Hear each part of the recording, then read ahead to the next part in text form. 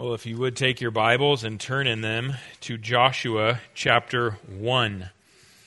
As was mentioned, starting a new series in Joshua, I actually took 2 Sundays by way of introduction, talking about the book in an introductory way. And now we're going to dive into the first chapter, and we're going to sort of take this book, almost chapter by chapter, but not quite. We'll take larger chunks toward the end. But let's go ahead and begin our time by reading the first chapter of Joshua, which will be the text we'll tackle this morning. And remember, this is God's inspired and inerrant word. After the death of Moses, the servant of the Lord said to Joshua the son of Nun, Moses' assistant, "Moses, my servant, is dead. Now, therefore, arise, go over this Jordan, you and all this people, into the land that I am giving to them, to the people of Israel. Every place that the sole of your foot will tread upon, I have given to you, just as I promised to Moses. From the wilderness and this Lebanon, as far as the great river, the river Euphrates, all the land of the Hittites to the great sea toward the going down of the sun shall be your territory. No man shall be able to stand before you all the days of your life. Just as I was with Moses, so I will be with you. I will not leave you or forsake you. Be strong and courageous, for you shall cause this people to inherit the land that I swore to their fathers to give them. Only be strong and very courageous, being careful to do according to all the law that Moses my servant commanded you. Do not turn from it to the right hand or to the left, that you may have good success wherever you go. This book of the law shall not depart from your mouth, but you shall meditate on it day and night, so that you may be careful to do according to all that is written in it. For then you will make your way prosperous, and then you will have good success. Have I not commanded you? Be strong and courageous. Do not be frightened, and do not be dismayed, for the Lord your God is with you wherever you go." And Joshua commanded the officers of the people, "Pass through the midst of the camp and command the people, prepare your provisions, for within 3 days you are to pass over this Jordan to go in to take possession of the land that the Lord your God is giving you to possess. And to the Reubenites, the Gadites, and the half-tribe of Manasseh, Joshua said, Remember the word that Moses, the servant of the Lord, commanded you, saying, The Lord your God is providing you a place of rest and will give you this land. Your wives, your little ones, and your livestock shall remain in the land that Moses gave you beyond the Jordan, but all the men of valor among you shall pass over armed before your brothers and shall help them, until the Lord gives rest to your brothers as he has to you, and they also take possession of the land that the Lord your God is giving them. Then you shall return to the land of your possession, and shall possess it in the land that Moses, the servant of the Lord, gave you beyond the Jordan toward the sunrise." And they answered Joshua, "All that you have commanded us, we will do, and wherever you send us, we will go. Just as we obeyed Moses in all things, so we will obey you. Only may the Lord your God be with you as he was with Moses. Whoever rebels against your commandment and disobeys the words, whatever you command him, shall be put to death. Only be strong and courageous." Amen. That's the reading of God's word, and let's ask his blessing upon it now. Father, we thank you for this passage of Scripture and for this book of Scripture, and we pray as we begin to make our way through it and as we focus in on this chapter 1 of Joshua, we pray that you would do that work of illuminating our minds by your Spirit so that we can understand your word and softening our hearts so that we might be willing to believe and accept what it says. And we pray that you would renew us and wash us with the water of your word, that this would be an experience of the power of your Spirit through the Scriptures in which our lives would be changed this morning through your word. And we pray it in Jesus' name. Amen. You know, we tend to romanticize doing hard things for God, whether that's sharing the gospel with someone, a friend perhaps, or teaching a Bible lesson at church to children or to adults, or becoming a pastor or going to the mission field, it always turns out to be less glamorous than we imagined. When the rubber meets the road, in other words, and we're about to do something hard for God, it's often so terrifying that we feel like backing out. And one can imagine that this might be something of how Joshua felt as he sat there in his tent on the plains of Moab, surrounded by millions of Israelites who were looking to him to lead this conquest of the entire land of Canaan after the death of Moses. This was something they had all anticipated for the last 40 years, and he knew in his head how it was supposed to work, but now that it was time to do it, perhaps he was acutely aware of how inadequate he was for such a daunting task. You know, despite his gifts, despite the experiences that he had had serving Moses over the last 4 decades, Joshua, after all, was just a man. The Lord gave him, in this first chapter of the book, encouragement. And what we find in this chapter is going to turn around and be instructive and encouraging to all of us as the people of God today as well. So before we dive in, let's just take a moment to recall where this chapter fits in the overall structure of the book of Joshua. So Joshua chapter 1 in its context, first of all. You know, remember that the book of Joshua, I mentioned, could be divided into 2 halves. Joshua 1 through 12 is all about Israel conquering the land. Joshua 12 through 24, or 13 through 24, is all about Israel dividing up the land. Conquering, dividing. And then if you look at that first half of the book, you can see that it can be divided in half as well. Joshua 1 through 5 are all about Israel entering the land, while Joshua chapters 6 through 12 are all about Israel taking the land. So if you look at that first half of the book, it could be broken up into entering the land and taking the land. Now, Joshua chapter 1, then, it's in that first part, it's the opening scene, if you will, of that first half of the book, chapters 1 through 5. And so this whole section is about Israel entering the land. But this first scene in that section focuses upon the Lord's initial charge to Joshua to be Israel's new leader after the death of Moses. And in this charge, the Lord instructs and encourages Joshua to do this very hard thing. So, having put Joshua then in its context, Joshua 1, let's just dive into its contents here. And I think this first chapter breaks down into 2 parts. You saw them as we read through. Verses 1 through 9 is the first part. And this section contains really the Lord's commission to Joshua. The Lord's commission to Joshua, verses 1 through 9. Now, the book opens with these words.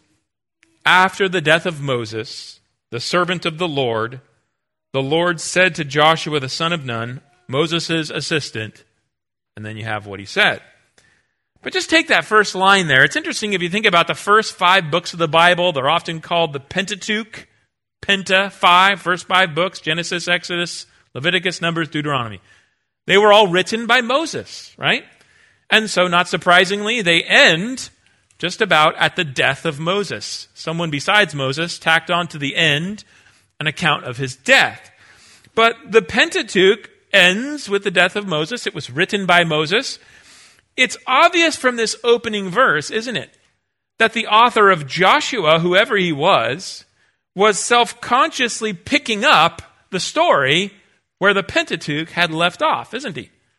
After the death of Moses, the servant of the Lord, this happened, right? And so the last book of the Pentateuch, Deuteronomy, ends at the death of Moses, and now The next book in the storyline of the Bible is Joshua, and it's picking up where Deuteronomy left off. And specifically it says at the beginning here that the Lord spoke to Joshua. And it says, to Joshua the son of Nun, Moses' assistant. So clearly here as we start into the book, right? Because he's assuming that you know who this Joshua is. Joshua the son of Nun. And rightly so, because Joshua was a fairly significant figure in the Pentateuch. He's mentioned first in Exodus 17 as the one who led Israel into battle against the Amalekites shortly after the Exodus. He then became Moses', quote, assistant, same word used in our text in Exodus 24:13. And one of his first duties was to go up with Moses, at least partway up Mount Sinai, when Moses received the law from God. And then later we see that Joshua would be stationed regularly at the tent of meeting, the great tent where God's presence and a pillar of cloud by day and a pillar of fire by night would descend upon the tent, and Moses would go and meet with God, and whenever Moses departed, Joshua would stay there and be stationed at the tent. And eventually, Joshua was one of those 12 spies sent into the land of Canaan to spy out the land, and he was one of 2 spies, along with Caleb, who came back and gave a good report and said, we should go up and take the land. And he encouraged the people to trust God. Joshua then served Moses throughout that 40-year wilderness wandering period which God imposed upon the people because they didn't listen to Joshua and Caleb and instead rebelled against the Lord. And so that entire generation that had come out of Egypt at the Exodus ended up dying except for 2 men, Joshua and Caleb. They were the only 2 from that first generation who were allowed to then enter the land of Canaan. So Joshua was already an important figure. He was a leader in Israel as Moses' assistant by the time you get to the end of the Pentateuch. Now we see in the first 2 verses of the book of Joshua that the Lord appointed this man Joshua to become the new leader of Israel after Moses died. So he said in verse 2, Moses, my servant, is dead. Now, therefore, arise. Go over this Jordan, you and all this people, into the land that I'm giving to them, to the people of Israel. And then just to clarify that Joshua was to do this as Israel's new leader, in verse 5, the Lord told him, just as I was with Moses, so I will be with you. Now, the choice of Joshua to replace Moses as leader of Israel, this wouldn't have come as a surprise to someone who had read the first 5 books of the Bible, because it was predicted many times in those books. In fact, we see it first in Numbers 27, verses 12 through 22, where God had taken Moses up to a high place and showed him all the land of Canaan, and then told Moses, remember, because you disobeyed me, you are not going to enter the land. You're going to be gathered to your people in death. And then he told Moses to publicly commission Joshua as the man who would eventually lead Israel into the promised land after Moses' death. And Moses addressed the Israelites in the book of Deuteronomy. You know, Deuteronomy is sort of like one last sermon of Moses that he gave to the people of Israel as they were poised to enter the promised land. 6 different times in that great final sermon of Moses, he tells the people that Joshua was going to be the one to lead them into the promised land. So that's why we see this book opening with God commissioning Joshua, the son of Nun, to lead Israel over the Jordan into the promised land and to take possession of it. Now, I just want to pause here. This isn't the main theme of the chapter, but I do think that there are some interesting principles here about leadership, since that's what we're talking about. Joshua is the new leader of Israel, that I think are instructed to us because they really apply to leadership throughout the Bible. So first of all, you see, in the covenant community of God's people, God is the one who raises up leaders for his people. So we see here, it was the Lord. It wasn't Moses who said, Let's choose Joshua. No, the Lord raised Joshua up to lead Israel. And so it really is with every leader. In fact, in Ephesians 4, God calls pastors and teachers, for instance, gifts that God gives to the church. So ultimately, leadership in the covenant community of God's people, it's a divine calling. And so when we think about leaders, we shouldn't think of the church choosing its leaders, but rather the church recognizing, identifying and recognizing, and then appointing those whom God has raised up. Second, those whom God does raise up to lead his people, he prepares them and he equips them. And you see that so clearly with Joshua, that Joshua's appointment came only after many years of being Moses' assistant. And in Numbers 27, verse 18, when the Lord is describing how he's raising up Joshua to replace Moses after he dies, the Lord specifically says that Joshua is a man in whom is the Spirit. So in these ways, you see that the Lord equipped, and the Lord had been preparing Joshua for leadership, so that by the time it came for him to step into that role, he was ready. And this is true with leaders in the church as well, by the way. I can see how God has done this in my own life over the years, that he equips and he prepares people to serve whom he is raising up to be leaders in his people, among his people. Third, we see that leaders in God's covenant community are characterized by service. You just can't help seeing this incredible thing. Moses, if you were to ask, the Jewish people at any point in redemptive history, who is the greatest leader in your history? Probably they're going to think Moses, of course. So he's the greatest leader in the Old Testament. But did you see how he's described here in verse 1? The servant of the Lord. In fact, it's interesting that Joshua would later be called a servant of the Lord. And in fact, the Messiah, the great King, God's ultimate anointed one, he would be called the servant of the Lord. In fact, he would save himself. The Son of Man came not to be served, but to serve and to give his life as a ransom for many. And that's a principle that applies to every leader in the church as well, God's new covenant community. Leaders in the church are not to lord it over God's people, to use their authority in a self-serving way. That's what leaders in the world do, right? Oftentimes. Instead, leaders in God's people are to consider themselves his servants, whose job it is to carry out his will among his people. Fourth, leaders change, but the Lord remains. You would think that the death of this great leader like Moses would be absolutely devastating for Israel. They had lost their greatest leader. But it wasn't. You know why? They still had the Lord. And he just raised up another leader for them, in whom was his Spirit once again. And he said, just as I was with Moses, so I will be with Joshua. Because it wasn't important who their human leader was. That's not to say that human leaders are unimportant. But what is ultimately important is that we have the Lord. The Lord, brothers and sisters, remember this. The Lord is your sanctuary in every generation. The Lord is your refuge and your strength, the one to whom you turn for guidance and protection and security in every generation. And we're to remember that so we don't put our hope in human leaders and become too discouraged when, for instance, they fall or they die. Human leaders, after all, come and go.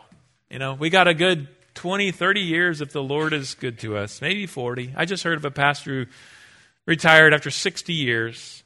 But 20, 30, 40, 50, 60? It's a blip. And then we're gone.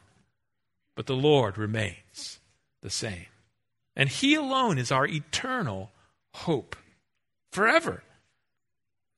After appointing Joshua as Israel's new leader upon the death of Moses, we see that the Lord then went on to encourage and instruct him about what to do in verses 3 through 9. And he told him four main things that we see. First, he instructed Joshua to lead Israel across the Jordan and take possession of the entire promised land. So we see that in verses 2 through 4. So there the Lord says to Joshua, now therefore arise, go over this Jordan, you and all this people, into the land that I am giving to them, to the people of Israel. Every place that the sole of your foot will tread upon I have given to you, just as I promised to Moses. From the wilderness and this Lebanon, as far as the great river, the river Euphrates, and all the land of the Hittites to the great sea, toward the going down of the sun shall be your territory. You know, that word translated go over in the Hebrew, it's an important word in this opening section because it appears 32 times in the first 5 chapters. That's why so many scholars have suggested that the main theme of Joshua 1 through 5 is Israel entering the land, going over, entering the land. And so God commanded Joshua to lead the people over the Jordan into the land. And then the Lord told Joshua that he had given the entire land to Israel. I've given it all to you. You know, God said that because remember, he had promised this land to Abraham's descendants going all the way back to Genesis chapter 12, especially verse 7. And then he reiterated that promise, right? You can't read the Old Testament without seeing it. Again and again, he reiterated the promise to Abraham multiple times, then to Isaac, then to Jacob. And then after the 400 years were over and he raised up Moses, he reiterated it to Moses. And then Moses reiterated it again and again and again to the people of Israel. So the land of Canaan belonged to Israel. God had given it to them by way of promise. And now Joshua is going to lead them across the Jordan to finally take possession of what was theirs by way of promise. And then next in verse 4, the Lord specified the boundaries of the promised land. And he'd done this many times. This language was familiar from the Pentateuch. But we see that it's just a general description, right? It's basically saying the southern desert, often called the Negev, which if you go far enough down, you end up in Egypt. But that desert region is the southern boundary. The Mediterranean Sea is the western boundary. And then Lebanon, which even today you can look up. It's one of the few forested regions in the northern part of the country. And it goes all the way to the Euphrates River. He's saying that's sort of your northern boundary. And then he doesn't mention it here, probably because they're standing right by it. But the Jordan River sort of formed the eastern border of the land of Israel. So that tells you what land God had given to Israel, at least in a general way. So that's first. He instructed Joshua, lead the people across the Jordan, take possession of the entire promised land, and then he described the land. And then second, the Lord promised to be with Joshua and to give him success. You see this in verse 5. There it says, no man shall be able to stand before you all the days of your life. Just as I was with Moses, so I will be with you. I will not leave you or forsake you. It's important to remember that it wasn't Moses. It was Yahweh. It was the Lord who had delivered Israel out of Egypt, who had led them through the Red Sea, who had preserved them in the wilderness the last 40 years. You think, Moses led them out of Egypt. Wrong. The Lord led them out of Egypt. If it wasn't for the Lord, they never would have made it out of Egypt. They'd still be down there in chains, and Moses would have been completely helpless to do anything for them. The key to Moses' leadership was the Lord's presence with him and the people, guiding them, protecting them, providing for them all the way. Now, the Lord promised to be with Joshua in the same way he was with Moses. And so they would be perfectly safe. So they could overcome any obstacle because of him. And not only that, but he promised never to abandon Joshua. You all have friends. You remember, you had friends in elementary school, and they changed every grade. And then in junior high, you thought, these friends. And then in high school, surely, you're all taking the pictures at graduation. We'll remember each other forever. Next year, you've forgotten them and you got new friends. And then throughout your life, you move and you make new friends. And so friendships with people are transient. But you see, and we can be insecure thinking people are going to abandon us. Perhaps you have been abandoned by someone who was especially close to you. But the Lord, it says, he would never forsake Joshua. He would always be with him, always be faithful, and that would ensure his success in leading the people into the land to take possession of it. The God of the universe would be their true leader, and he would be with them forever, and nothing would harm or hinder them. Third, the Lord commanded Joshua to be strong and courageous in carrying out his commission. So we read in verse 6, "Be strong and courageous, for you shall cause this people to inherit the land that I swore to their fathers to give them." In fact, the Lord, you'll notice he repeats this command 2 more times in the passage, right? So if you know anything about Bible study, if you see something repeated again and again, that's probably important, right? So verse 7, "Only be strong and courageous." Verse 9, "Have I not commanded you? Be strong and courageous. Do not be frightened and do not be dismayed, for the Lord your God is with you wherever you go." And in fact, there's another time when the 2.5 tribes tell Joshua, "Be strong and courageous." So probably important. God was calling Joshua to trust his promise. He had said, "I will be with you. I will not forsake you. I will make you successful." So believe that and respond in trust by doing what I'm telling you to do. So it's not that Joshua wouldn't be afraid at all. That's not the point. I mean, this was a daunting task, right? These are great nations, far greater than the Israelites. So some measure of a sense of, a quickened heartbeat and a sense of trepidation is natural. But the point was, he couldn't allow his fear to paralyze him into inaction. He had to be strong and courageous and lead the people into Canaan to take possession of it. Think of those people who were in those boats approaching the beaches of Normandy. You think they were scared? Oh, they were scared, I guarantee you. But they were courageous at the same time because they overcame their fear and charged the beaches. That's what we're talking about. Not an entire lack of fear, but that type of fear, courage that overcomes fear and leads to action. Fourth, the Lord warned Joshua to be careful to keep the old covenant law.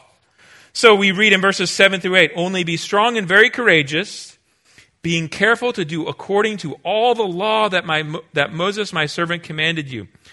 Do not turn from it to the right hand or to the left, that you may have good success wherever you go. This book of the law shall not depart from your mouth, but you shall meditate on it day and night, so that you may be careful to do according to all that is written in it. For then you will make your way prosperous, and then you will have good success." So what was the key to Joshua's success? There's a bit of a paradox here, isn't there? Because the key, of course, was God was going to make him successful. But here we also see that the key to his success was his own fidelity to the law of God. And this goes back to Deuteronomy 28, the blessings and the curses, where God had told all Israel, if you keep my law, you will experience these blessings. If you break my law, you will experience these curses. These were the terms of the old covenant. And the situation was no different for Joshua as Israel's leader. What was the key to Joshua's success? Keeping the law of God by the power of God. And then what was the key to Joshua keeping the law? Well, the law, as we see here, had been written down in a book. Right? By the way, that's why God inscripturates some of his words, writes them down, has them written down, so that they might be preserved for people to read and use throughout redemptive history. And so, what does he do? The book of the law was not to depart from his mouth, it says. Well, that's because, unlike today, where we often sit down with a book and read it quietly and silently in our heads, in that day it was most common for people to read a book out loud. So it was not to depart out of his mouth. In other words, he was to keep reading it regularly. In these days, people read them regularly out loud, not just to take them in, but also to memorize. So that by recitation, it would stay in your mind, it would keep it fresh for you. And then, since he already had a regenerate heart, remember, this was a man in whom was the Spirit of God, Joshua would be able to keep the law careful because he knew the law. Now, if he failed to read the law, he would not be familiar with the law. If he was not familiar with the law, how could he keep it? And if Joshua failed to keep it, well then, God would not give him success. So, as we reflect on these four things, which the Lord said to Joshua here in this commission, verses 3 through 9, I want to just point out some truths that I think we can see from this commission that then apply to our relationship with God as Christians. I want to highlight four things. First, do you see that Joshua's commission was based upon God's grace, right? And that's true with everything we are called to do in our Christian life as well. Everything God told Joshua to do flowed out of God's gracious promises. He would be with Joshua. He would give Israel the land, all according to his promises. He would be faithful to Joshua. And we know they didn't deserve it. You can't read the Pentateuch without knowing that it wasn't because they had somehow merited it. This was free favor, promises that God gave to Israel, things that he did for them out of his free favor, his grace. So what God told Joshua to do then flowed out of that. It flowed out of God's gracious assurances of what he had already done and would do for him by his power, according to his free favor. And this is what allowed Joshua to carry out his commission with confidence and security, that it rested upon God's gracious promises and actions and his faithfulness. And you know, that principle applies to us as well. The same is true of our Christian lives. Everything God calls us to do in the Christian life, everything we do in service of Christ, flows out of what God has already done for us in Christ out of his free favor and by his power.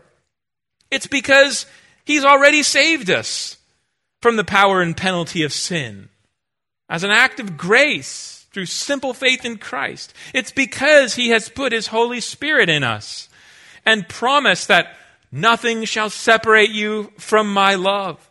It's because he has assured us that he will return for us to raise us from the dead, to bring us into the new creation. It's these promises of grace, it's these acts of power that he does out of his grace that now enables us to embark on a life of service to Jesus Christ. In other words, our obedience to Christ isn't the basis of his favor and help of us. Let me say that again. Our obedience to Christ is not the basis of his favor and help to us. Christ's favor and help toward us is the basis of our obedience to him. And that principle, which we see reflected here in God's commission to Joshua, is vitally important for us to remember. To switch that around is to fall into the ditch of legalism, which will lead either to self-righteousness or to despair. Second, God has promised to be with us just as he was with Joshua. And this is the source of our confidence as we serve God. You know, when God told Joshua, I will be with you, I will not leave you or forsake you, he's not talking about his omnipresence. Joshua, remember, I am everywhere present. No, he's saying that he would be present with Joshua in a special way to bless him with success as he carried out his task. He's saying, look, you don't have to go into that dark room alone. I will be with you when you do it, right? And he's not the only person to whom God gave that promise. I will be with you. I won't forsake you. No, God gave it to many other members of his covenant community. You can find it going forward throughout redemptive history. In fact, the author of Hebrews seems to have taken that promise of Joshua 1:5, by the way. And what does he do? He applies it directly to us as Christians in Hebrews 13:5. Let me read this for you. He says, keep your life free from the love of money and be content with what you have, for he has said, and then he quotes our text, Joshua 1:5, I will never leave you nor forsake you. In other words, the Lord is with us as Christians, think of this, in the same way that he was with Joshua. Oh, not to do the same things, but he was with us in the same way, to bless us as we seek to follow Christ. You're not going it alone. I will be with you, and I will never forsake you. And like Joshua, the knowledge of God, that God is with us, should be the source then of confidence to do the will of Christ, even when it's hard. Whether that is being content in times of financial hardship, like in Hebrews 13:5, or whether it's keeping faith when a spouse dies of cancer, or sharing the gospel with someone, even though you know it might mean that you lose that friendship. Sometimes our fear and anxiety and the lack of obedience that results from it arises from forgetting that the Lord is with us. I wonder if that's true of you right now. Third, as God warned Joshua to be careful to keep his word so that he might have good success, well, so God tells Christians the same thing. In fact, you remember the Sermon on the Mount. The Sermon on the Mount is not designed just to make us feel bad, right? Okay, it convicts us of our sin for sure, but it is, at the end of the day, Jesus' instructions to his disciples on how to live. And you know how I know that? Because at the very end of the sermon, he says this: everyone who hears these words of mine and does them will be like a wise man who built his house on the rock. And the rain fell, and the floods came, and the winds blew and beat on that house, but it did not fall, because it had been founded on the rock. And everyone who hears these words of mine and does not do them will be like a foolish man who built his house on the sand. And the rain fell, and the floods came, and the winds blew and beat against the house, and it fell, and great was the fall of it. You know, Jesus' half-brother James took that same thing later on. He says, be doers of the word, not mere hearers only. In other words, when Jesus instructs us how to live in the Sermon on the Mount, he intends us to obey, to do his word. And in fact, there's a bite to it. If you do my word, you will have success. If, like a wise man building his house on the rock, if you do not do what I command, you will experience disaster, like the foolish man building his house on the sand.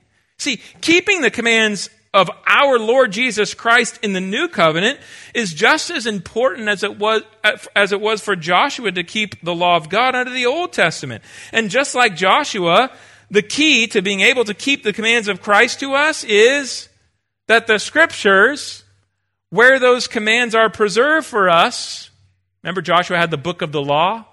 Well, guess what? We've got a bigger book. That should not depart from our mouths. Well, okay, we may not recite it out loud all the time like Joshua did, but we should certainly be, like the psalmist says in Psalm 1, meditating on it day and night, so that we might be like a tree planted by streams of water, yielding its fruit in its season, and all we do, we shall prosper. Do you see? And then having our hearts regenerated by the Spirit like Joshua did, and being assisted by the ongoing help of the Spirit, we will be able to do what we've read about. When we have the commands in our heart, when we have the Word of God and His truth and His will in our hearts through reading and rereading the Scriptures and thinking about them and what they mean and how they apply to us, the Spirit helps us. He renews our minds and transforms our lives and enables us to obey Christ more and more. We're not going to be perfect in it, are we? We know that. But we will truly be able to obey. And since we're not trying to earn God's favor through our obedience, it's flowing out of His grace. See, the imperfect obedience is okay. But if we foolishly neglect the Scriptures, we won't be familiar with them. We won't know very well what Christ teaches. And that in turn will lead to a lack of care to do what He says. Let me clarify, you guys. This is not legalism. I'm not saying, and nor is Christ, and nor was God to Joshua, that we are saved by our obedience. By no means. And for those of you who are in the Romans class this morning, you know what that is. We are saved by Christ's perfect obedience unto death on our behalf. What we're saying, rather, is that in the Christian life, obeying God leads to blessings, and disobedience leads to consequences. And the truth of that is evident not only in your experience, but in the Scriptures. I think of what Paul says in Galatians 6, 7 through 8. Do not be deceived. God is not mocked. For whatever one sows, that will he also reap. For the one who sows to his own flesh will from the flesh reap corruption. But the one who sows to the Spirit will from the Spirit reap eternal life. That sums up what God was telling Joshua, and it applies to us as well, brothers and sisters. Fourth, just as God told Joshua that his mission would require courage, so also courage is required for the Christian life just the same. In other words, that command, be strong and courageous. Well, there's a sense in which that could be repeated for every Christian. In fact, the New Testament does say similar things. Be watchful, stand firm in the faith, act like men, be strong. Or again, so we are always of good courage. We need boldness, for instance, to do something as simple as confess sin and accept the consequences. We need boldness, for instance, to confess our faith and live out our convictions in the public square when it's unpopular. We need boldness to speak the word of God. Just take God made man in his own image. In the image of God, he made them. Male and female, he made them. Well, that could get you kicked out of a lot of friend circles today. We need boldness to believe and speak the words of God. We need boldness to believe the truths and the power of God's word when our circumstances seem overwhelming, when you're going through deep waters of suffering, to believe God's word is sufficient. It is true. That takes courage. You see, brothers and sisters, the point is you can't allow fear to paralyze you. That doesn't mean that fear is inherently sinful. If you're standing on the edge of a very large cliff, you should be afraid and back away. But the point is that you can't allow your fear in circumstances to keep you from obeying God, or to lead you to compromise with sin, or to act in unbelief. The Lord calls us, just as he did with his servant Joshua, to trust in him, that he's going to keep his word, and that he's with you, and then to do what is right before him, even though it's dangerous. If you have made an idol out of safety, you got to destroy that idol and be courageous. So we've looked at the first part of chapters 1 through 9, where the Lord commissions Joshua. Now let's more briefly just consider this second part of the chapter, where Joshua begins leading the people. He's been commissioned, and now he takes up his mantle to lead. And you see this in verses 10 through 18. And I just want to summarize briefly. There's really two main things that he does here.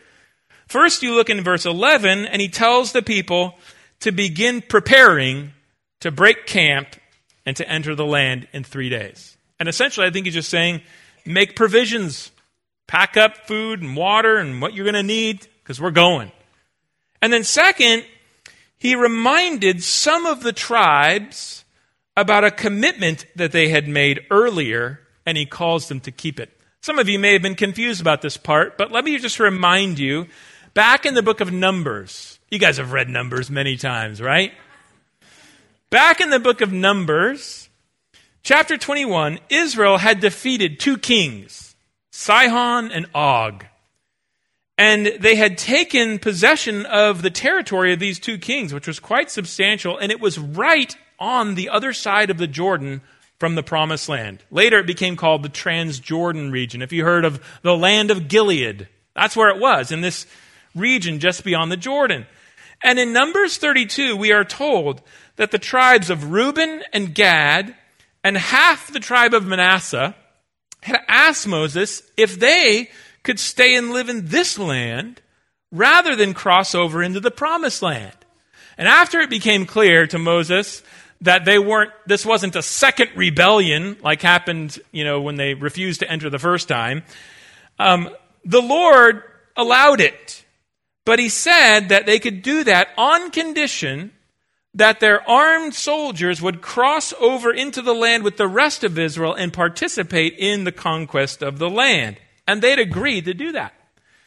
Now, here in Joshua chapter 1, the time has come for Israel to enter the land, and so Joshua reminds those 2.5 tribes of that commitment that they had made to help Israel conquer the land of Canaan before returning back over the Jordan to live in their land. Now, in verses 16 through 18, we see that they agree to fulfill their commitment. And then they demonstrate their allegiance to Joshua, saying, "We will obey you as we obeyed Moses."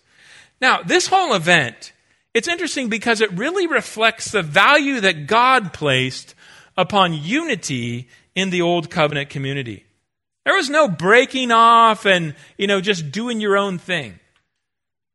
The Lord required the 2.5 tribes to join the 9.5 tribes in conquering the promised land. Why? Because they were one nation in the bonds of the Old Covenant.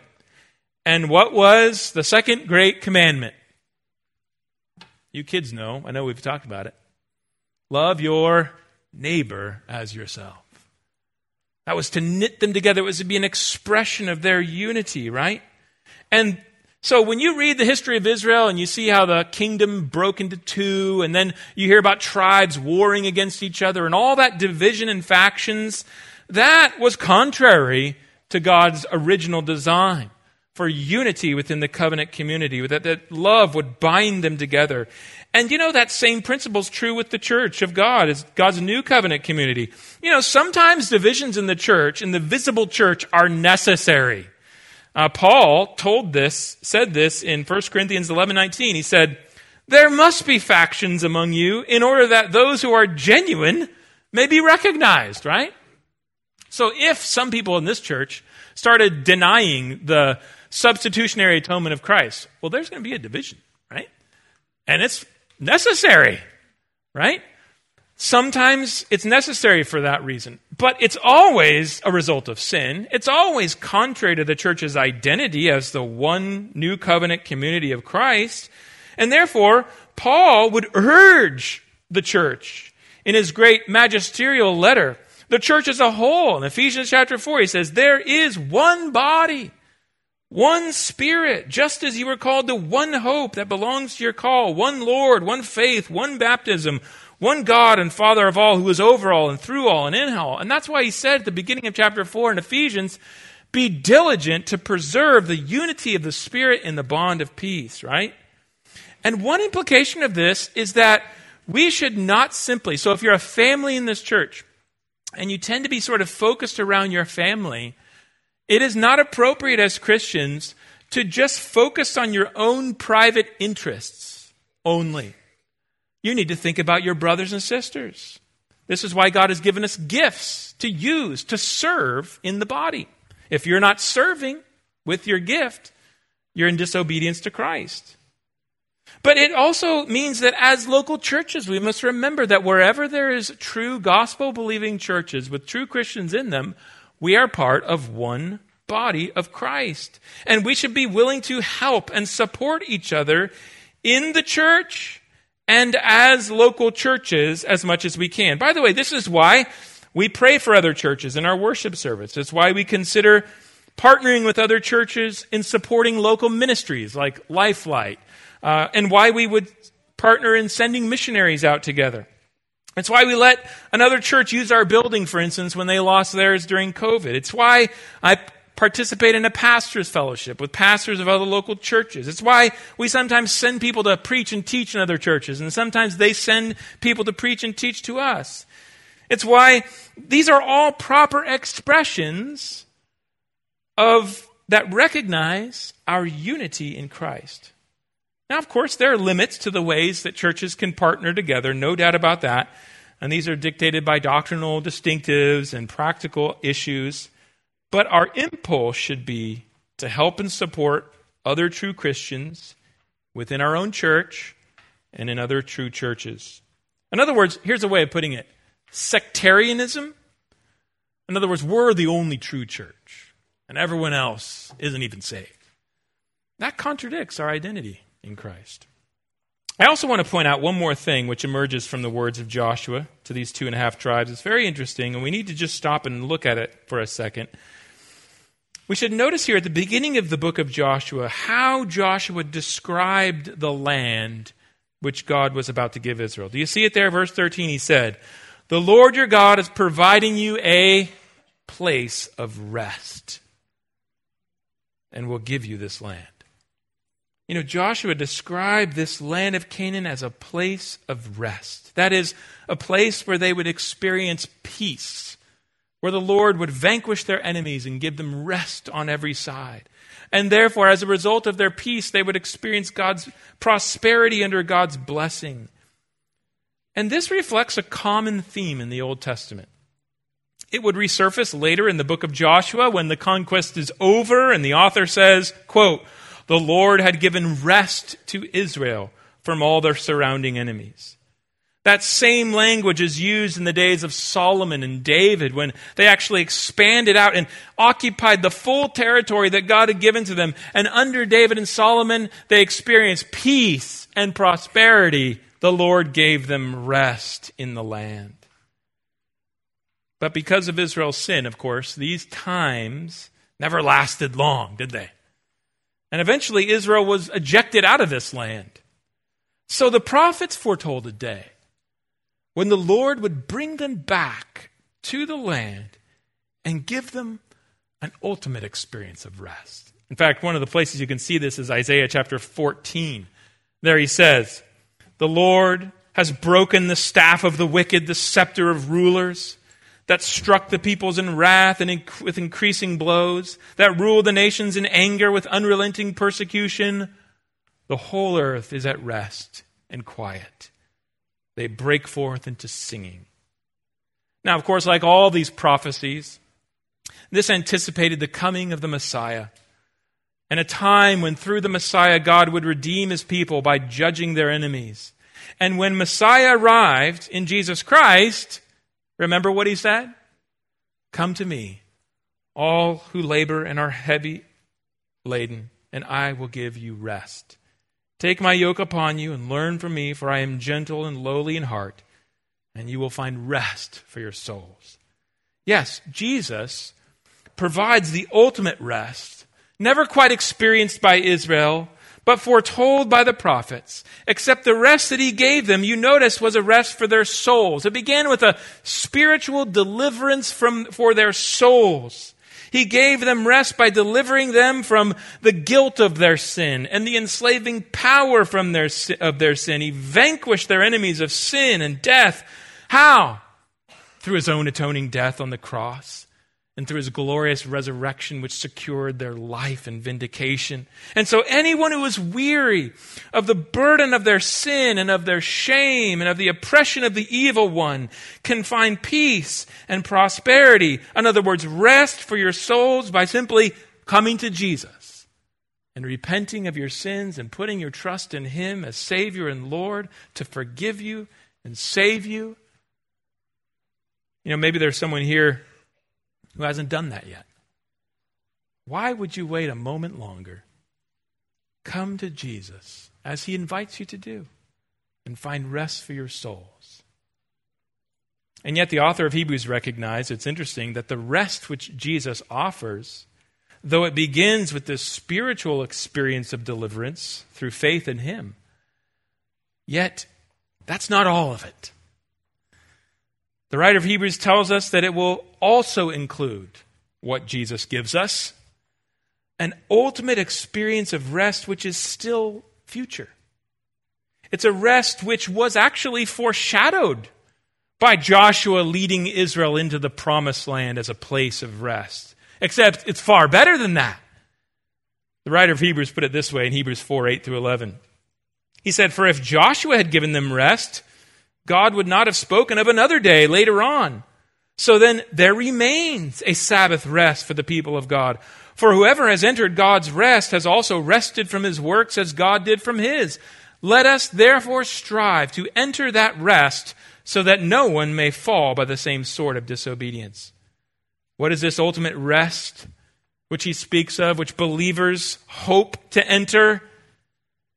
It's what the author of Hebrews described a little later on, I think, in Hebrews 11, 14 through 16. He described it as a homeland for God's people. A homeland which would be a better country than the land of Canaan, because it would be a heavenly one. I think he's talking about the new creation. See, the new creation will be the ultimate resting place, which Jesus will bring us into when he returns at the end of the age. And there we will experience the fullness of peace and security with all our enemies vanquished under the blessed reign of Christ. Our souls have tasted something of it now through justification and the new birth, but then it will be in full. Why? Because there the former things will have passed away and all things will be made new.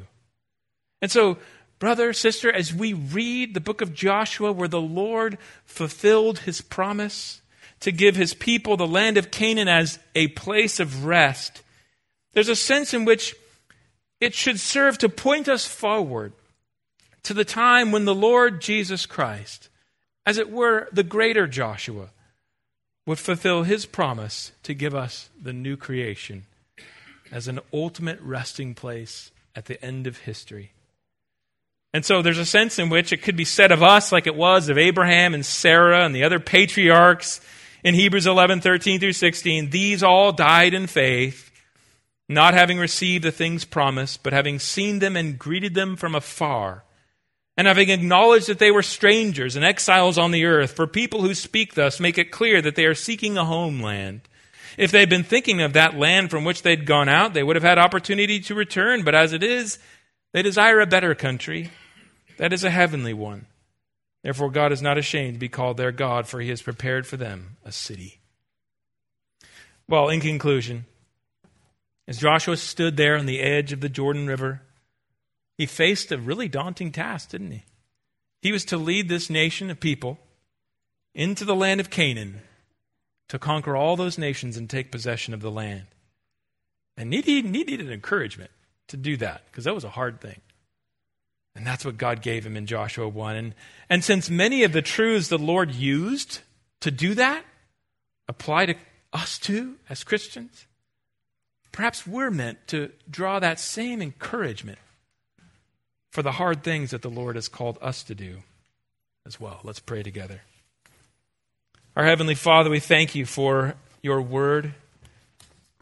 We thank you for the book of Joshua in this first chapter and the way that it speaks to us as it fits into a larger story of redemption that is fulfilled in Christ.